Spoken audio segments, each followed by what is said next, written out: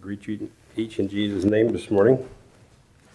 I really had no intentions of preaching this morning, but this Isaiah thing, it says, "Here am I, Lord, send me." It's a little hard to refute. And I only brought one sermon along, and that happened to be in my Bible. So that's I preached it at our home congregation a couple of months ago. Preached it at Yarrisburg, our sister congregation. The title of the message is "The Three-Legged Stool." Now, at the other places, because I had more time, I got a three-legged stool that I could sit right here or here, a three-legged stool, and then lay the Bible on top of it. And so, since we don't have a three-legged stool to look at, I just use that, keep that in your mind. That's what we're doing.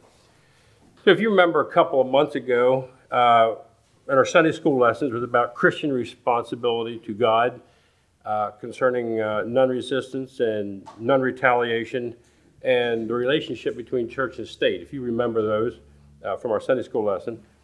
And that led to some very serious thinking on my part, thank you, about what we call the Anabaptist position concerning these things, these subjects. What do we believe, and why do we believe this? And why do we believe differently than some other Christian groups that we know of? And what's the difference? What's the interpretation? What is our view and our interpretation of Scripture that makes us different than some other Christian groups, or we'll say Protestant groups? 2 Timothy 2:15 says, "Study to show thyself approved to God, a workman that needeth not to be ashamed, rightly dividing the word of truth." Now, how do you rightly divide the word of truth? I think rightly coming to a conclusion, rightly dividing the word of truth, comes from studying the Bible with sincerity and with the aid of the Holy Spirit, determining how to live the Scripture out in daily life. And we spend most of our time in the New Covenant. That's what our spiritual forefathers were doing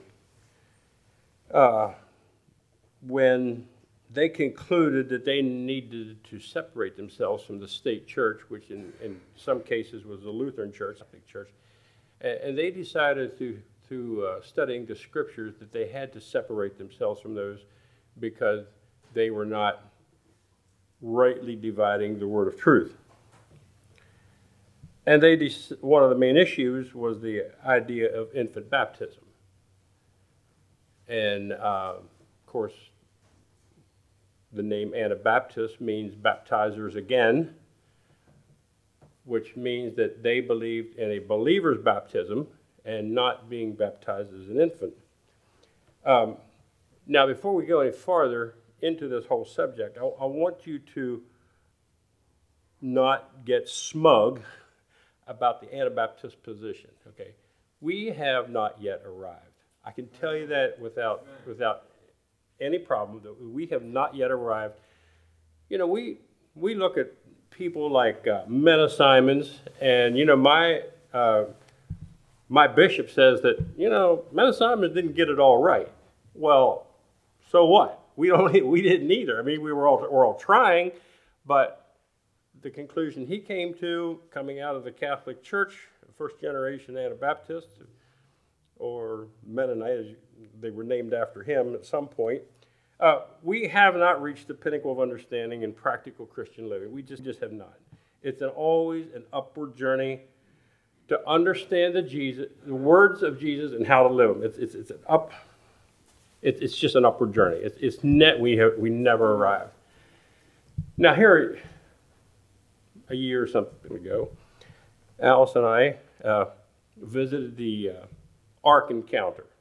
Very, very good thing. And guess who the Ark Encounter attracts?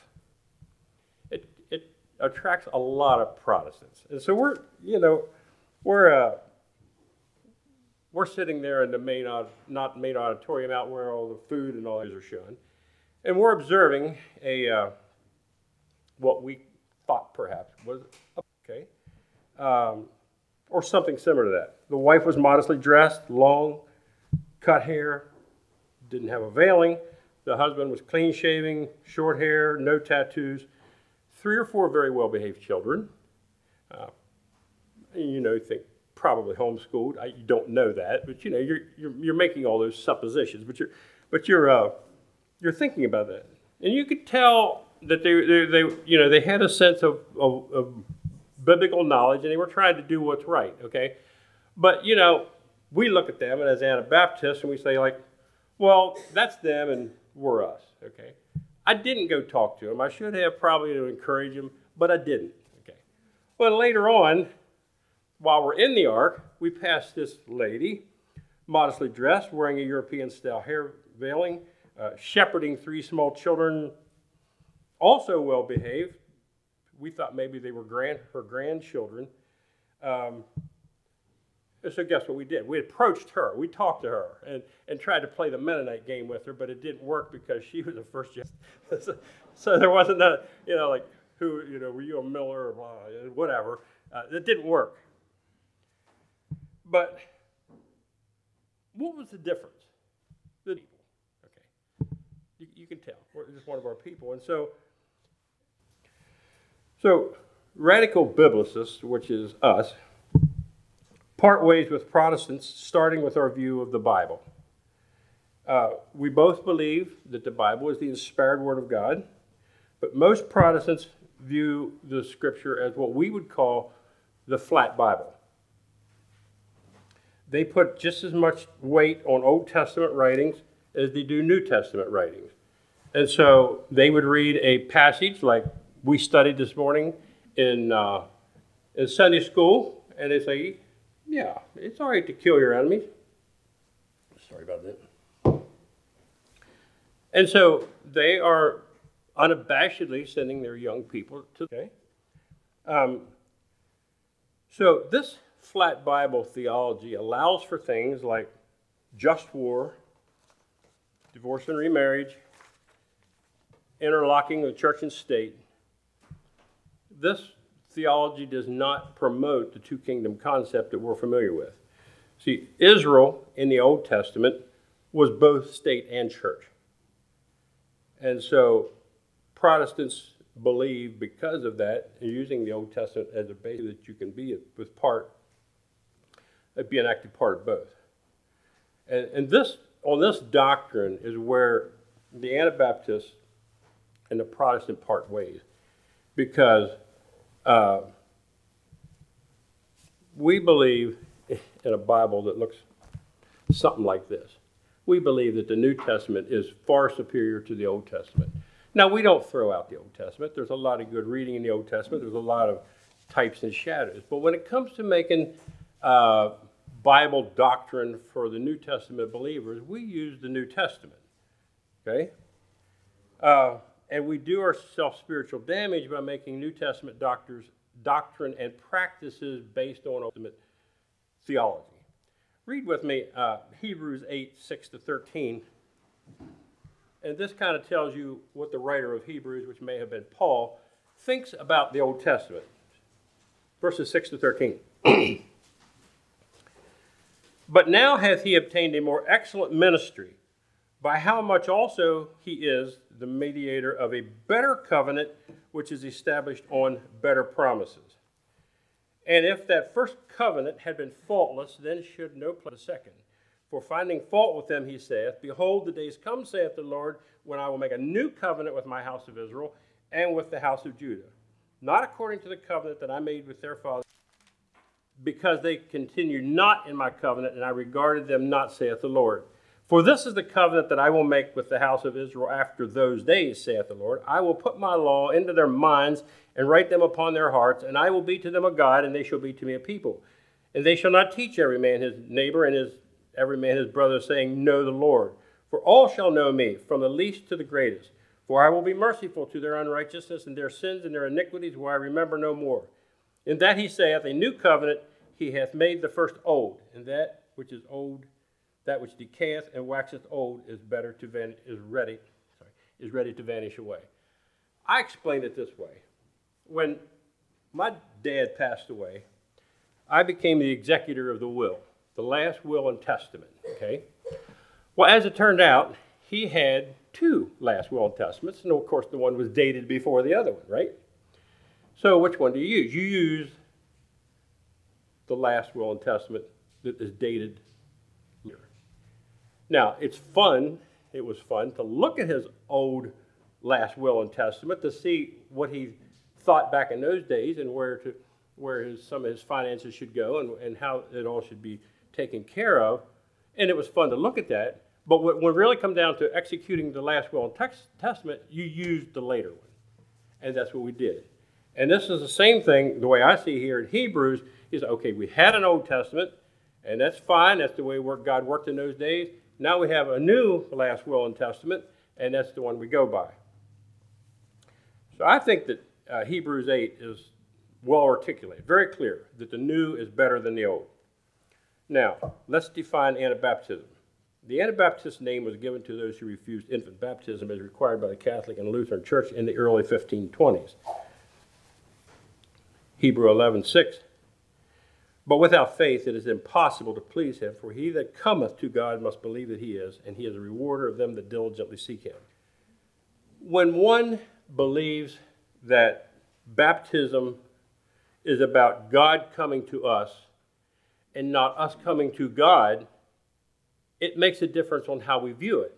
If baptism is about God coming to me, well then, who says I have to be 20 years old? Why can't I be 10 years old, or why can't I be 3 years old, or why can't I be an infant if that is when God is coming, if God coming to you? But that's not the way we understand it. We believe the Anabaptist position is that it's a symbol of us coming to God and God accepting us. And so for us to come to God, we have to make some kind of initiative. And baptism is just a symbol that we have decided to live in Jesus' camp, or whatever, however you want to call that. So, hensing baptizing babies and preteens, get them saved as soon as possible. And once they're saved by baptism, some of the Protestant churches believe that once you're saved, you can't become unsaved. And so the earlier that you can get them saved as infants, then they're good to go. It don't matter how they live or what they do. And that's a problem from the New Testament, because that's not, baptism is not the end of all things. Baptism is the beginning of all things. So you're not baptized and then that's it, you're good to go. It's the fact is that you're baptized, you've made a commitment for Jesus Christ, and now you've got a whole life to live. And so you have things to do. You just can't free will and sin at will because now you're saved, okay? Once you're saved, according to them, it can't be undone, so you're saved for eternity. That's kind of their theology. Some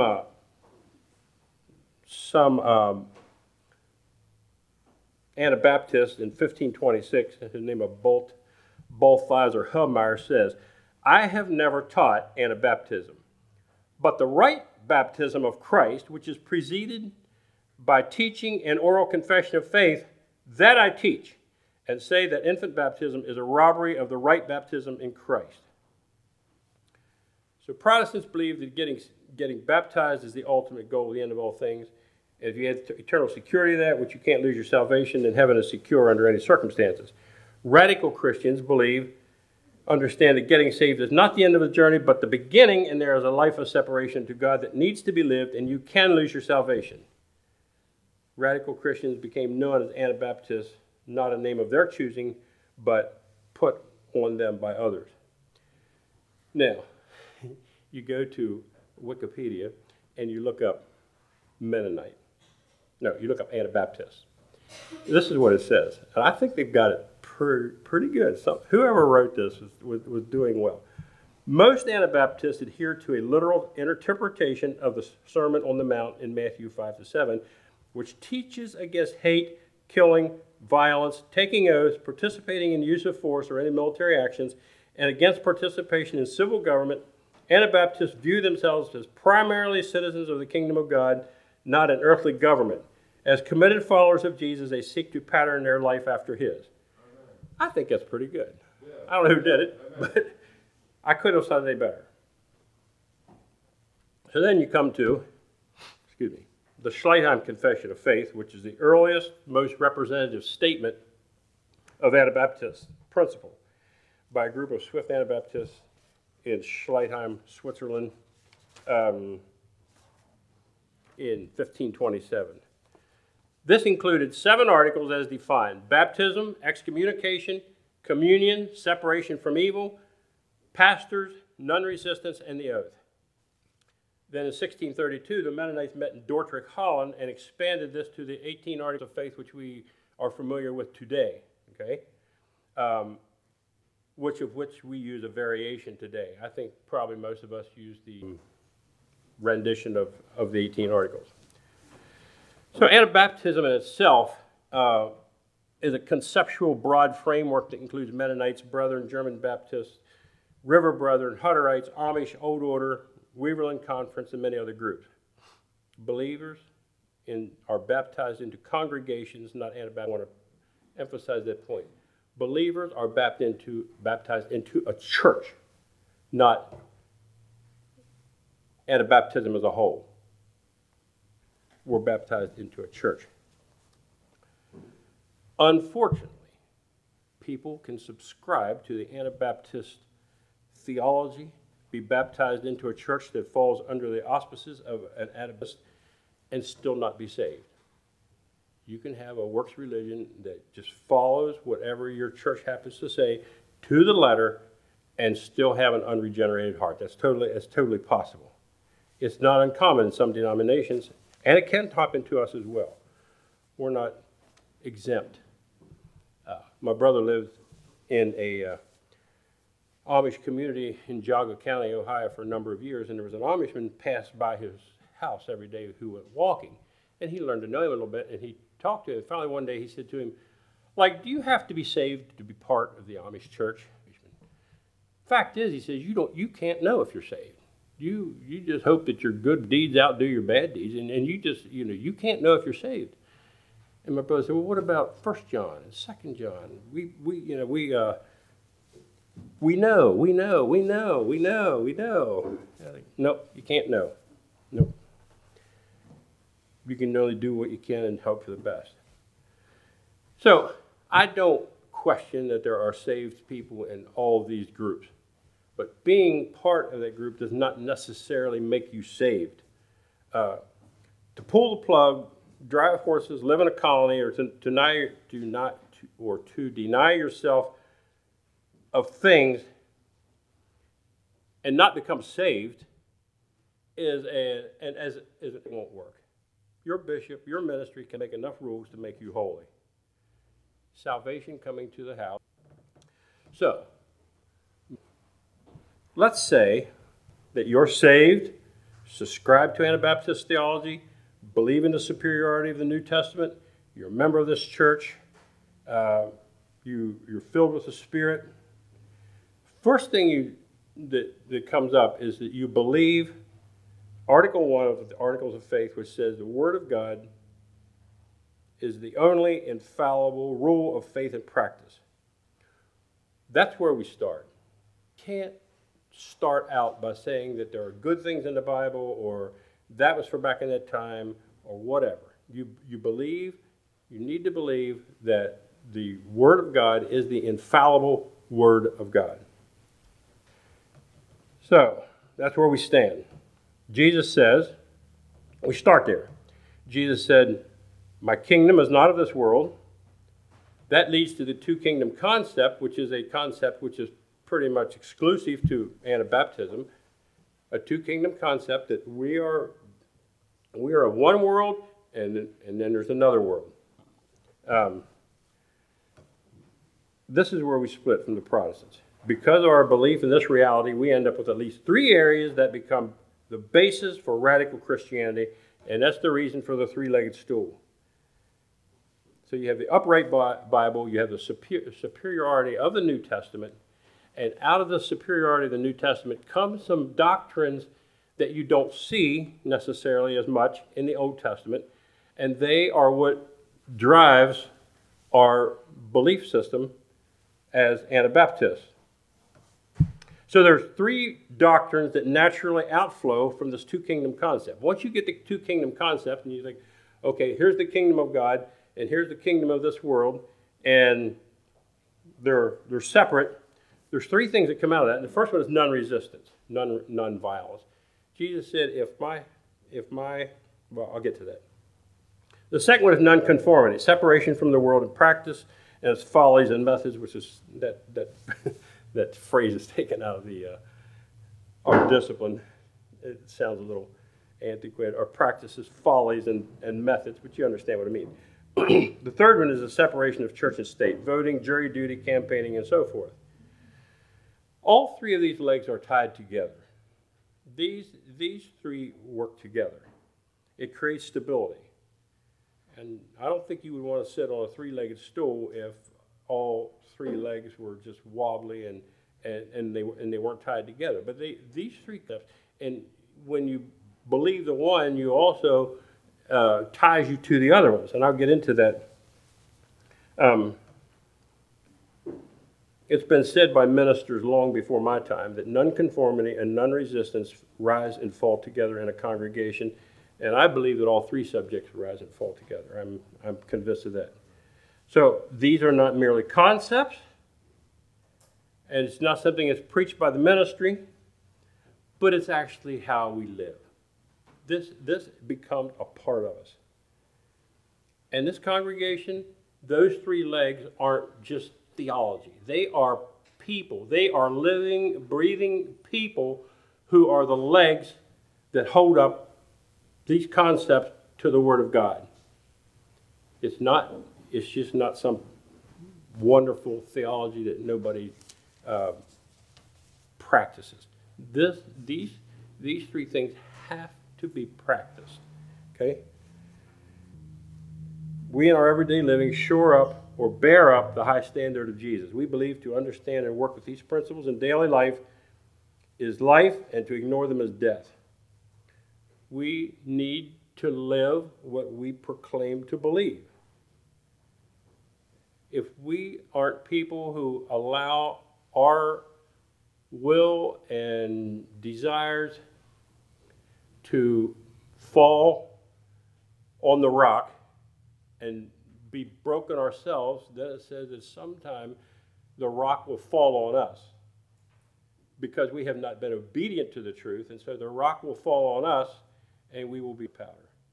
Or you can't, I don't know what Judgment Day is going to be like, but I don't think you're going to stand there and argue with the King of Kings about what you believed and why you believed it and how what you believed is okay and that everything should be all right. I just don't think that's going to. I think that it will be the way it is, and those decisions have to be made ahead of time. All right, I believe that all three of these have to be, I think all three of these construct a way of life that we must practice if we wish to enter into heaven. So then the next question comes up, which leg of a three-legged stool is the most important? Well, if you look at a three-legged stool and one leg is broke, then that is the most, or cracked, that's the one you're going to fix, okay? And I think it should be the same way for us. Leg one, non-resistance. We have a mental idea of what is right. And even though we don't get involved physically, we still take sides mentally. And I will frankly admit, when this thing started with Russia and Ukraine, kind of guess whose side I took. I kind of took the Ukrainian side, right? My son reminded me that the Ukrainian government before this time was just about as corrupt as could possibly be. Okay. And he said, you don't know what God is doing and why he is doing it and whether he is punishing the Ukraine government for what they were doing or whatever. And I said to him, well, it still, I said, if I have a plate of food and you have a plate of food, whether I'm a Christian or whether I'm not a Christian, it's not right for you to come and take food off of my plate. Okay, fine. And that's what it appears that Russia is trying to do, is to take food off of the Ukrainians' plate. And so we mentally think, well, okay, there's still these concepts of what's right and what's wrong, and so we still sometimes take part in what we. It's our tendency to take up for the underdog. That's just our tendency. So we need to be careful about that. Stonewall Jackson attributed his southern wins to the providence of God, and Abraham Lincoln attributed the North victories to God. And I just listened to a short history of it, and I was, World War II was possibly 85 million. If you were a Protestant, you would have joined into these Germans at bay or whatever it happened to be, because it's the right thing to do. Mennonites did join. There were Mennonites, Russian Mennonites, who died. It's a fact. That's not I'm making that up. They did. And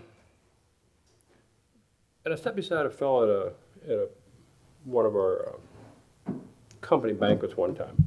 And I don't even know how we got talking, but he was telling me that he was German and that he lived in the U.S.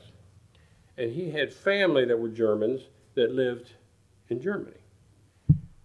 And in World War I, the U.S. Germans was fighting family of the German Germans. I mean, the families were fighting each other because that's just the way these things happen in war. Okay? And it's like, it's just so, Germans shooting and killing U.S. Germans, and they're killing each other, family against family. And life is sacred. We believe that life is sacred, and we believe that we have no business as radical Christians joining hands with unregenerate nations and fighting their wars. We're not of this world. To be followers of Jesus, we must live our lives every day practicing non-retaliatory living. John 18:36, Jesus answered, "My kingdom is not of this world. If my kingdom were of this world, then would my servants fight, that I should not be delivered to the Jews. But now is my kingdom not from hence." 1 Thessalonians 5:15. See that none render evil for evil unto who? Any man. That doesn't mean only if you're not involved in Christian. As a follower of God, we to any man. But ever follow that which is good, both among yourselves and to all men. Romans 12:19. Dearly beloved, avenge not yourselves, but rather give place unto wrath, for it is written, "Vengeance is mine, I will repay, saith the Lord." These concepts are why we have the martyr's mirror. And I think martyr's mirror is falling into disuse, and I'm kind of sad about it, because it gives us a lot of insight on the way our forefather Anabaptists decided to live. These people couldn't hurt me at all if I didn't want them to. Thousands of Anabaptists have suffered death and torture rather than go back on Jesus and his example. Leg number two is nonconformity. Romans 12:2. And be not conformed to this world, but be ye transformed by the renewing of your mind, that ye may prove what is the good and acceptable and perfect will of God. We're just not unconformed, but we're transformed by the work of the Holy Spirit to be a different people that has nothing in common with the untransformed or the conformed.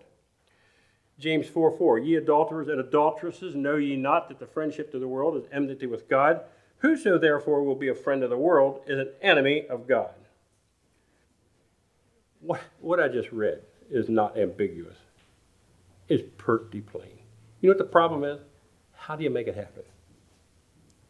How do we be in the world but not of the world? See, there's no area of life that this doctrine doesn't touch. It includes modesty. It includes houses. It includes vehicles. It includes friends. It includes dress. It includes your job. It includes your places of recreation. It includes your politics. It includes your finances. It includes your giving. And if I missed anything, it includes that too. Okay. And you know what that means? That means that a child of God will live an humble, unassuming life, not only in Harrisonburg, but also in Pinecraft, and also in Sarasota. We believe that we should act honorably in all areas of public and private life, even away from their eyes of their. My brother told me of a story about this Mennonite minister who decided to go camping one weekend, and he got there late Friday night, and it was dark, and so he set up his camper in the dark, and they slept in the morning. And in the morning when they got awake, they looked out their window, and guess what? One of their fellow church members was set up in a tent or in their camper right next to them. And these people were not dressed at all to what they promised in church standards, okay?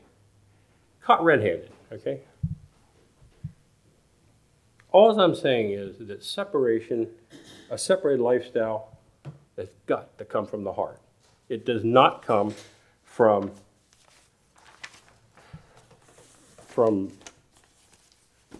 the discipline, okay? If a person lives two different lives, lives two different lives, I can only conclude that they are more afraid of their bishop than they are of God. And there's only one solution for that problem, and that is to repent and get saved, and then deal with your carnal desires. Because dealing with your carnal desires without being saved don't work, okay? Next one, separation of church and state. In the state of Pennsylvania, there is a man running as a Republican candidate for governor, and it says in his profile on Wikipedia that he attends a Mennonite church. And I happen to know somebody from that Mennonite church, and so I called him. I was like, so does this gentleman just attend there occasionally, or what does he do? He said, well, no, he's a communicant member. I am pleased to be able to tell you that I take communion with him. And he said, and I know what you're going to ask next. What about non-resistance? A military man. I said, well, yeah, actually, I was going to ask that next. You agree to disagree. But yet, he's a communicant member. I don't know what, I was so flabbergasted, I didn't even know how to reply. The only thing I can tell you is that if you would visit that church today as in compared with 70 years ago, you would see none of the three legs standing. None of them. So that's how you get to this point, okay? John 17:14-17. I've given them my word, and the world hateth them, because they are not of the world, even as I am not of the world. This is Jesus' high prayer, I believe. I pray not that thou shouldest take them out of the world, but that thou shouldest keep them from the evil. They are not of the world, even as I am not of the world. He's talking about his disciples. Sanctify them through thy truth. Thy word is truth. As thou hast sent me into the world, even so have I sent them into the world. We can't be missionaries to the world and join them in their sins. It's just impossible. You have nothing to offer. You have nothing to offer them. Jesus said in Matthew 5:13, ye are the salt of the earth, but if the salt hath lost his savor, wherewith shall it be salted? It is henceforth good for nothing, but to cast out and be trodden under the foot of men. You can have salt in a box or in a container, and it can be in there for 5 years. And you open it, it has not lost its savor. Okay, it don't just turn to nothing. You still have salt. If it was moisture there, it might be a little hard, but it's not. It's still salt. So the question is, how does a salt lose its savor? Well, there's two ways. By dilution. You dilute salt, and then it loses its potency.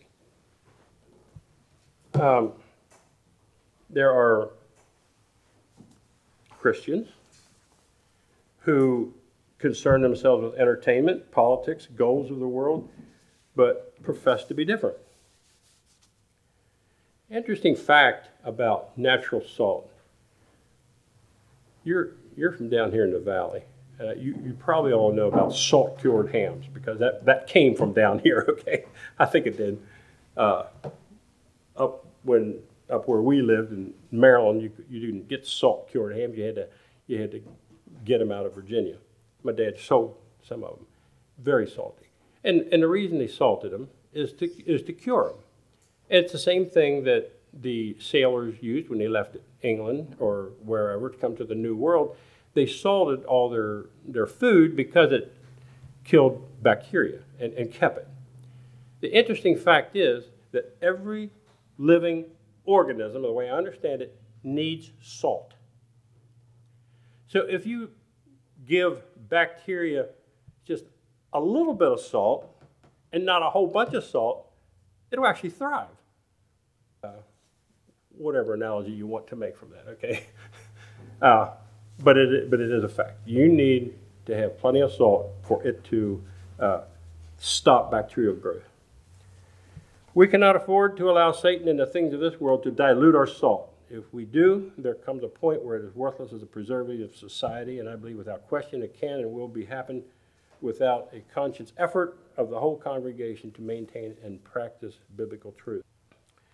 And it's easy to name, the name of Christianity on every secular activity there is to justify their existence. But it really does nothing for the cause of Christ. Okay? You get, let's say, just for instance, let's say you get a Christian basketball team. Okay? What is all their effort doing for the cause of Christ? Maybe somebody knows. I don't. Or, there's more things along that same line. Like you tack the name Christian onto it, and therefore it's good. That's dilution. The next time that you are confused by unbecoming behavior of either conservative Anabaptist or nominal Christianity, remember a quote from a minister by the name of Plank. We talk and reason our way to where in our hearts we've always wanted to be all along, discarding our heritage and trashing Bible standards and pretending that we are on a spiritual journey. However, if your spiritual journey discards your holiness heritage, it is not a spiritual journey, it is a common case of back. The second way to lose our savor is by contamination. Contamination is different in dilution. Dilution is putting something in it that dilutes it. Contamination is putting something in it that is undesirable, that is harmful. Would you want a little golden mallory in your salt shaker? If you don't know what golden mallory is, it's a fly killer. What would you be okay with that? No. Well, that's what contamination is. Dilution is watering down a good thing. Contamination is adding of something that is not salt. Contamination is never good. When the pure gospel story is contaminated by the addition of non-doctrinal opinions, political posturing, doctrinal error added in, our salt has lost its savor. If the gospel message is contaminated with misconduct, retaliation, political opinion, we might as well sit down. Our salt has lost its savor. So these three doctrines I see are a necessary part of the Christian life. With the help of God and the Holy Spirit, we make an honest attempt to preach and teach and live all the things that we have learned. Our message to ourselves and to the unsaved around us through our words and our daily living is being filled with the Holy Spirit,